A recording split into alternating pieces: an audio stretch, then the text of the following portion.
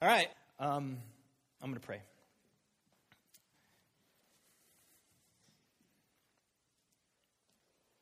God, we look to you for grace and mercy.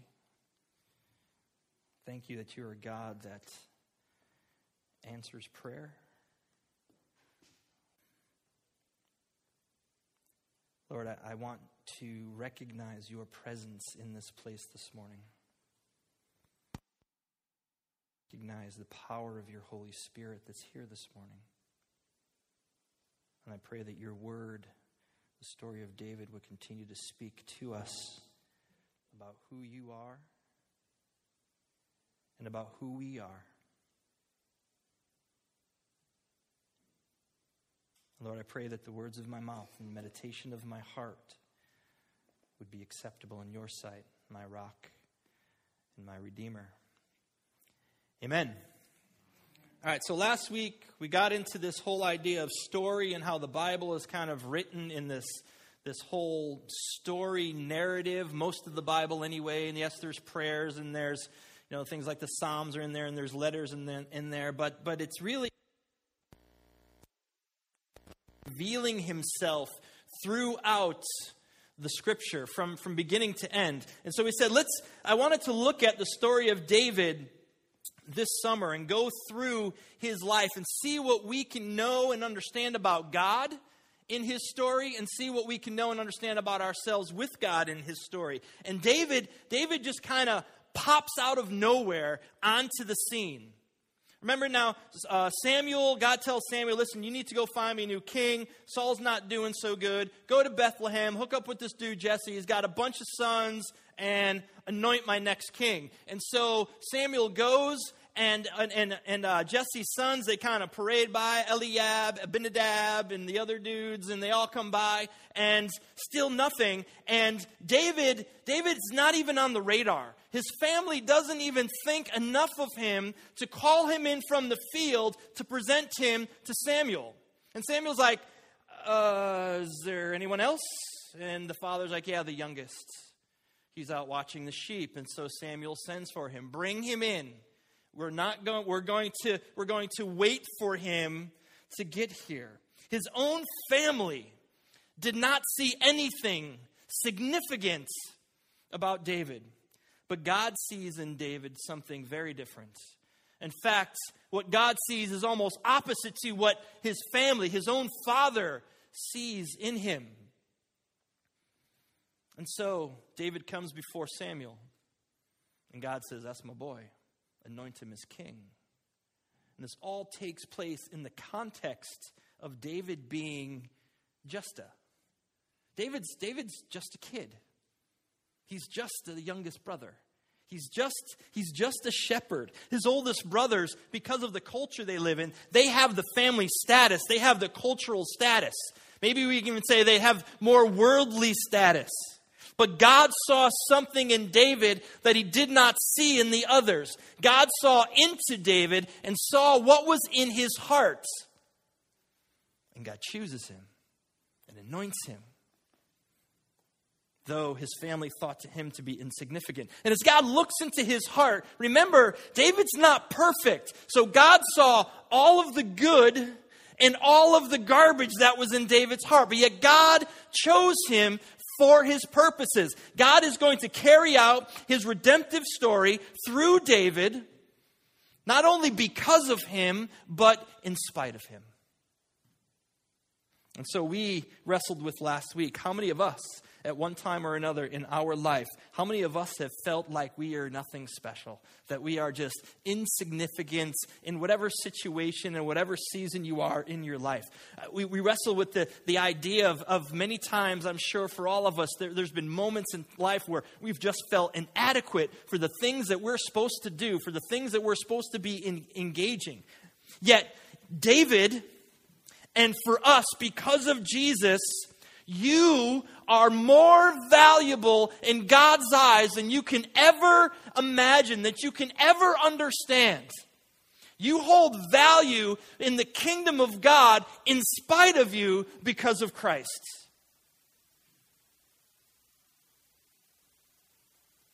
You have been called to the priesthood.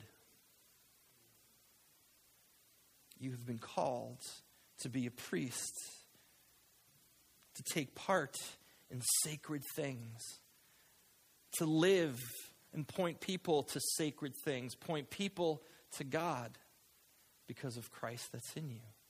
You have been called. You, an everyday, ordinary, run-of-the-mill, nothing special, don't worry, I still love you, people have been called by God to do great things in the kingdom of God. David was a priest. He never dressed like a priest. He didn't talk like a priest.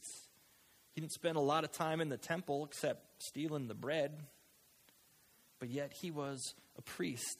His life was a life lived with God, in response to God. He chose to walk in the calling that God put on his life. And I posed the question to you all last week. Will you answer that call that God has put on your life? Will you embrace the calling that you have in Jesus Christ to engage the world in the name of God's kingdom? You've been given everything you need to do it. Will you allow God to use what the world may see as just an ordinary person? Will you allow God to see and allow God to use your ordinariness for the good of the kingdom? You've been given everything you need.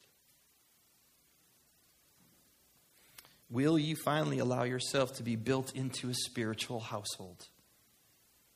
The spiritual household that is already inside of you.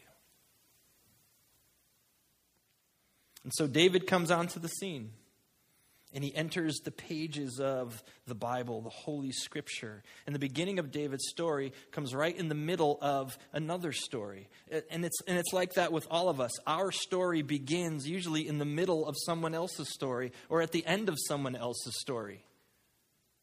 And David's story begins in the middle of this guy, Saul, King Saul, in the middle of his story. And Saul's story and David's story and Saul's son Jonathan's story, they take place in the midst of God's redemptive story. That God is making everything new. He's bringing it all back together again and creating something that's new and good and beautiful. It's the story that God continues to write throughout the pages of history. And our first insight to God, this is way too loud. Can we turn this down, please? The first insight that we have to God in the Bible is in Genesis. And what is God doing? God is at work. In the beginning, God created the heavens and the earth. And then he goes on in chapters 1 and chapters 2. He begins to create everything and put stuff together and makes light in the sea and the stars and the sun and the animals and the trees. And he's working all of these things for 6 days. It takes God to create everything that we see. And then on the sixth day, after the sixth day, into the seventh day, God rests. He takes a Sabbath rest, a sacred time where he kicks up his feet and he looks at everything. He's like, that's good. And on the sixth day, before he puts his feet up, he creates the man. And he's going to create the woman. And what does he do? He puts them in the garden and he tells them, work the garden. Work at it. Care for it. Cultivate it. You see, there's something that connects sacredness to work because they're both ordained by God. The first thing we see that God is doing is he's working. And the first thing he does for the man and the woman, he puts them in the garden and says, work it. There's a connection between sacredness and work. Even Jesus came and he said in Luke, and I'm sorry, I forget what chapter it is, 4 or 9, that's what's ringing. But he says, he's reading from the scrolls. He said, I have been anointed to do God's work. And we throw that word anointing around a lot in Christian world, right? He's anointed, she's anointed, the worship was anointed, the teaching was anointed, his hands were anointed. We anointed that person with oil. And sometimes I wonder if we really even know the simplicity, but yet the depth of what that word means. In the biblical context, anointing or being anointed means that God has given you something to do. God has given you some sacred, divine, kingdom thing do. Being anointed is what connects us to what God is already doing in the world.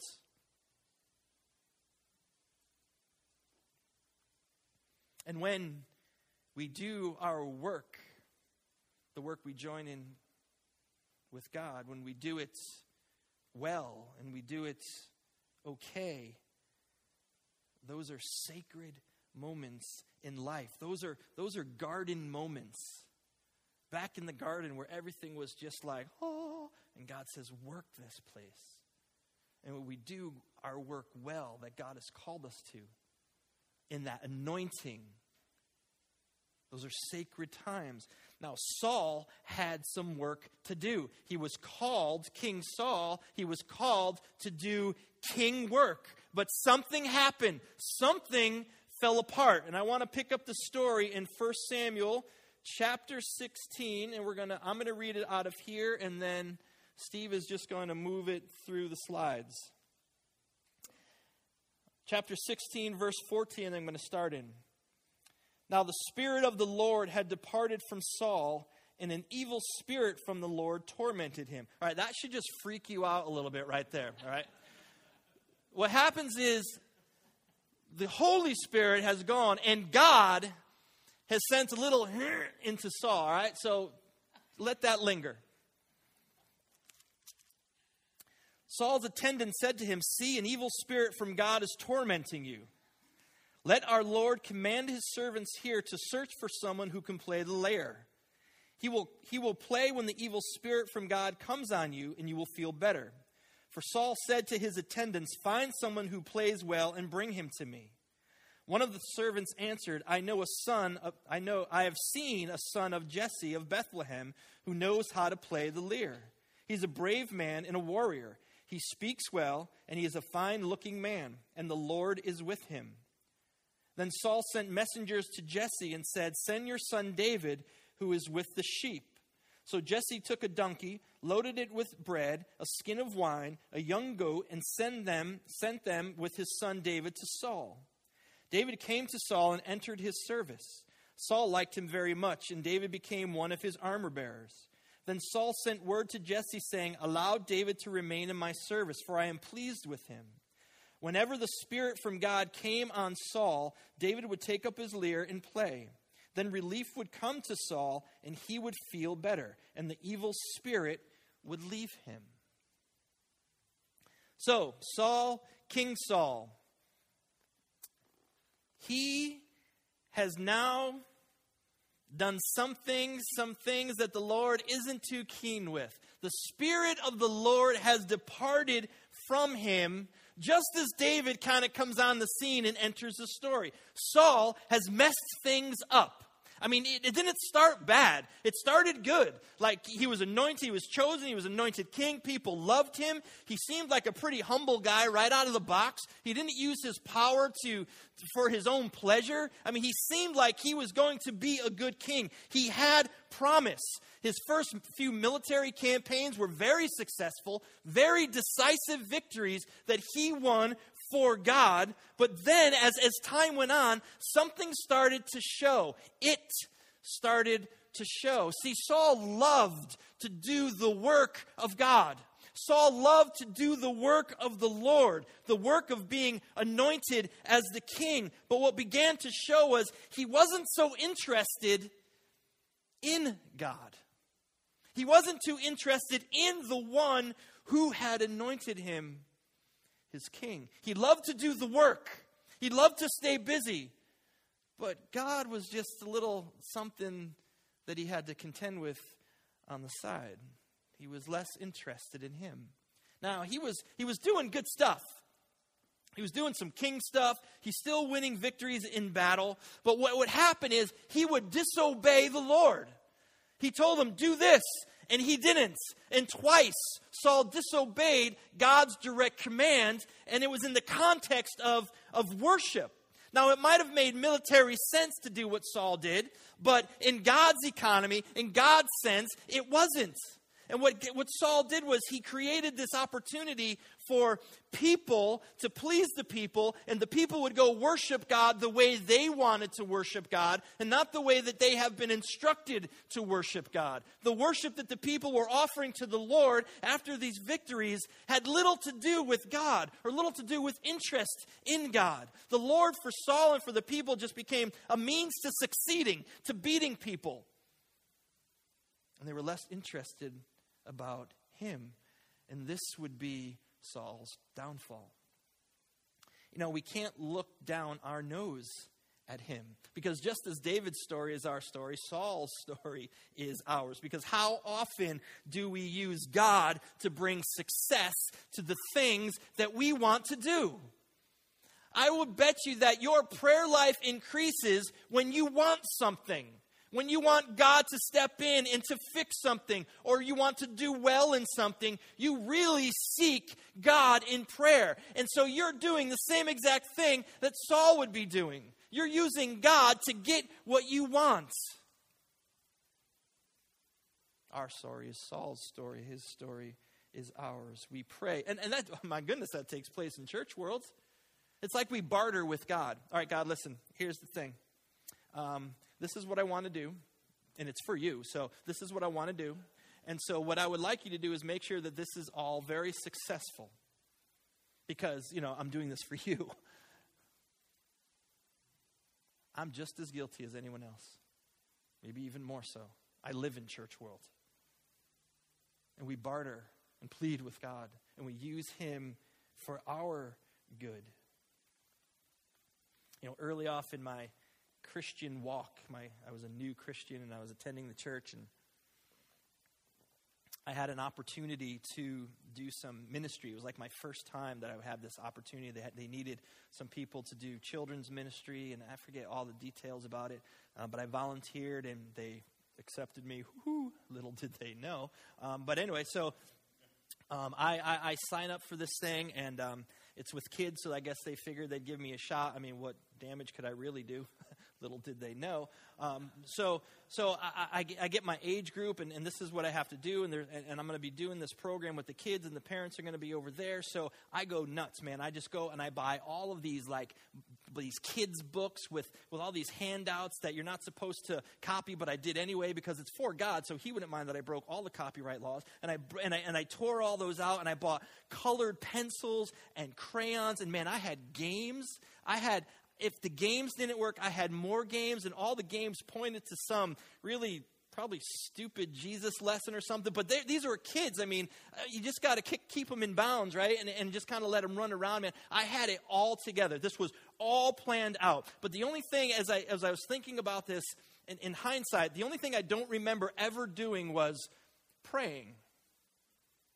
I mean, maybe I thought, why should I pray? I mean, God has obviously picked me for this, so why do I really need to pray? He's going to bring me success in this. And so I remember the night of, and I got, the little desks all set up, and I got the little packets on each little desk with the little handful, and good crayons, not the Friendly's crayons that snap when you just look at them. I mean, like Crayolas, baby. I got Crayola crayons, and they're just all spread out there. And so, the time is coming, and I can hear people coming in. I'm like, here it comes. This is my first shot to prove myself in ministry. And so I can hear kids running around up and down the halls, and parents are coming in, and they're all coming in late because, that's what Christians do. They're never on time. And this is what I think. Let me just take a rabbit trail. Here's what I think. Creation would have been done in 5 days, and God would have rested on the 6th, but he got a late start on the first day. And that's why Christians are just late, because we're being created to be late. But I digress. So anyway, I'm waiting, and there's kids running around. They're coming into my classroom, and I'm like, yeah, you're not the age group. Poof, get out. And so and all of a sudden it starts to quiet down, and I'm still waiting, and nobody's coming in. Everything is just like, oh, and I'm still waiting, and then it's quiet, and it's just me. And my handouts, and my Crayolas. And somebody comes into the room and says, Dennis, we don't have any kids in your age group, so you can go down the hall and help whoever. I'm like, really? Hello? I'm not a helper. I'm the lead on this. And I put my tail between my legs and I walked down to another classroom. And in hindsight, what I know now is I was more interested in working for God than my interest in God himself. And somewhere in each and every one of us is this danger that when we engage God's anointed work, it's going to become more about us and less about him. Sovereignty becomes my responsibility. Control becomes my control because I want to look good. And so we worship and we pray for success, to be successful for me. And, if God wants a little bit of the glory, I'm good with that. I mean, I would never admit that I want some of the glory and him and I can share it, because that would just go countercultural to what we're taught. God gets all the glory. He doesn't want to share his glory. But that's not what we believe. We want a little bit of it. Give us a little sprinkling of something. Come on, God. And so we pray and we try to do our work for God, but we are not so interested in him. And that was the problem with Saul. He was more interested in the work than he was with God. See, we have to figure out the balance of work and life and play, that we are to join God in his story. We are to join God in the story that he's writing, his redemptive story, and not try to write our story the way we want to write it, and then we just write in God like some supporting actor that he's supposed to show up when we need him. That's completely opposite to what the Bible teaches of who God is. And that's what Saul wanted to do. The first time we hear about David, he's out with the sheep. David is working. And the next thing we hear about David in this story, he's got another job. It's a different job. David has been anointed king, and now David is working for the king. The king is working for the king. He was anointed for the journey that he is going to undertake, just as all of you who follow Jesus Christ have been anointed for the journey that you are on. And in that anointing, the work that you do is sacred, holy work, no matter what you do. David was anointed for the journey. He was anointed to be king. He's anointed for the job that Saul messed up. But it would be 20 or so years before David ever actually gets to become the king, before he does king work. And he finds himself in the service of King Saul. He would learn to be king by learning how to serve. He would learn to be a king, as a king, by learning how to serve a king. And God's moment, God's plan was exactly that. David enters into the story working, serving. All good work that we do, all good work, all work that's worthwhile is work that's work that serves people, that serves something. And all waste of your time, bad work, that's work that compromises or it exploits people or something else. And so in good, sacred, serving work, there's dignity. Saul had good work to do, but he messed it up. He didn't do it well. He made it about just getting the job done, and God was just a way to get the job done. Because I want to tell you something, just because you have an opportunity to do something meaningful, it doesn't mean that you are going to do it well. It doesn't mean it's a slam dunk, and you are going to just figure it all out, and it's going to be perfect. For so many people, their jobs are the bane of their existence. So I bet you there's people in this room that don't like their job. Some people, they might even hate the work that they do, hate the company that they work for. They dread getting up every single morning. The people they work with aggravate them. Their boss aggravates them. The company doesn't use them to their fullest potential, so they feel like they're just rotting away on the vine. Can anybody resonate with that or have resonated with that in life? And see, when you come to it with that posture in your hearts, you're in danger of compromising the good work that God would have for you to do. When you come from it with that darkness in your heart, you are in danger of doing good work poorly. David's first job was to play music for the king. He was just anointed the king. But his first job, he would play music for the king. Not very kingly work. But you see, God is always working. And God was going to be working in David and on David. And God allowed himself to enter into God's story and not try to write the story himself. Music to the king when the evil spirit came upon him was David's first job.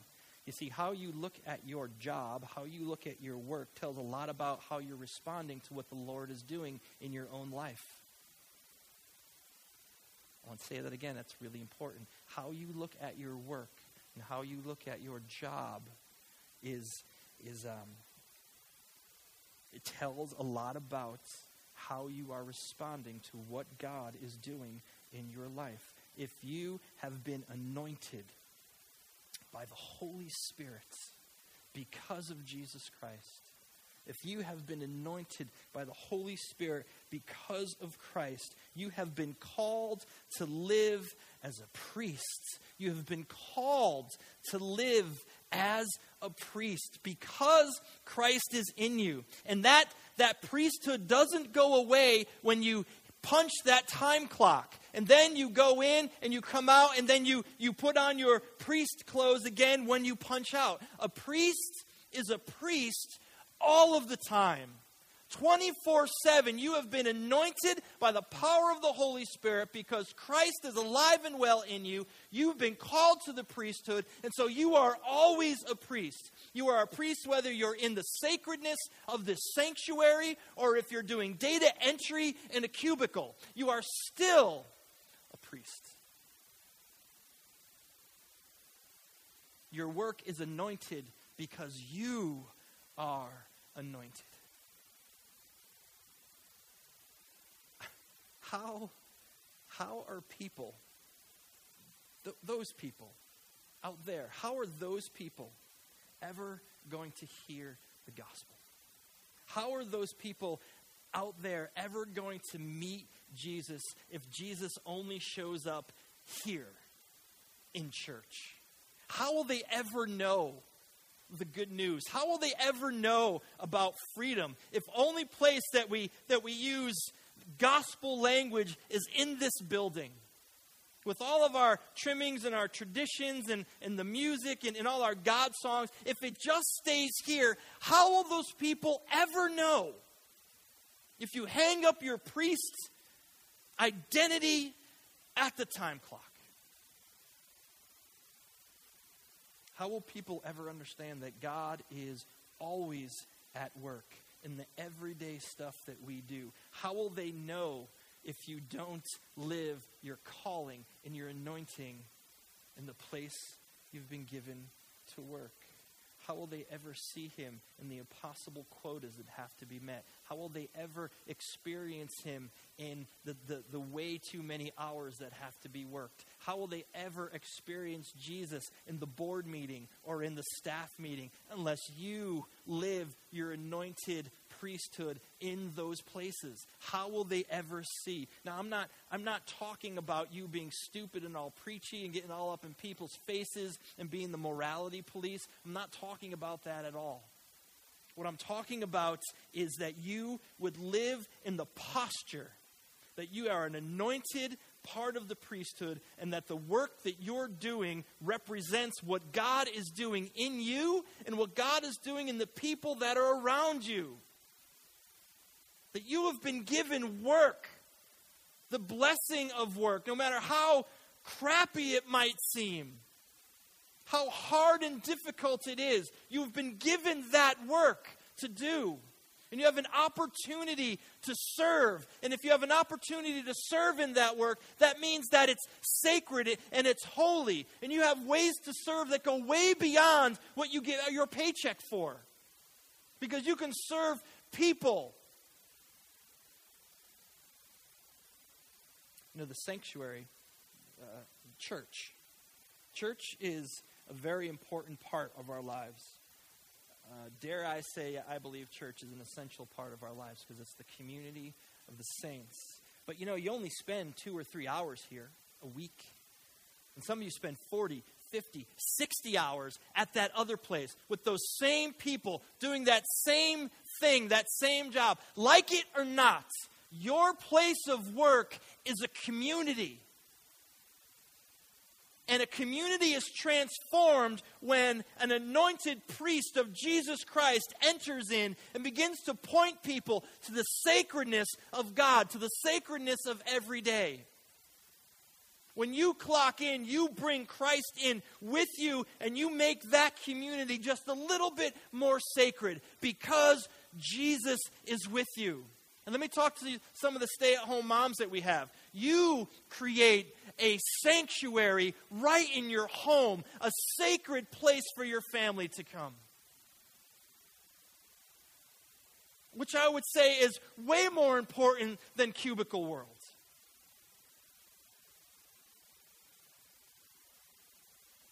It's in our working, and it's in our playing, and it's in our everyday conversations. Those are the places where deep cultivation of our spirituality takes place.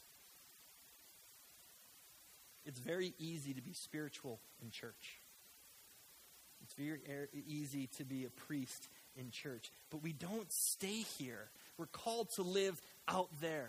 We're called to live out there and doing the things that we're called to do. Everybody has work to do. We don't get to stay here, but we're called to live out our priesthood in the world and in the places that God has brought us to work. You know, many of you know David's story. Like, his boss, Saul, is not going to end up being a very good boss. Okay, first he's going to cut his 401k. He's going to cut his salary. He's going to bring down his hours. He's going to give him more work. They're going to get rid of the water cooler because they're going to save $12 in the palace a year on that one. And then, do you think you have it bad? Then his boss tries to pin him to a wall with a spear a couple times. I think you have nothing really to complain about. But yet David maintained the humility before God, maintained the idea that he was a priest, and the things that he was doing, he was the king to take over for this bad king. He was the king, and yet he remained humble and engaged the work that God gave him to do in that moment and in that time. David recognized that he wasn't working for God. David recognized that he was working because of God.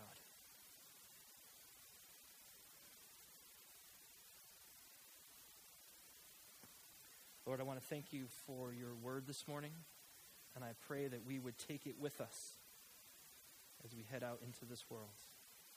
May your grace follow us, and may we be vessels of that grace. Amen. I love you guys more than you know. And I'll see you next week.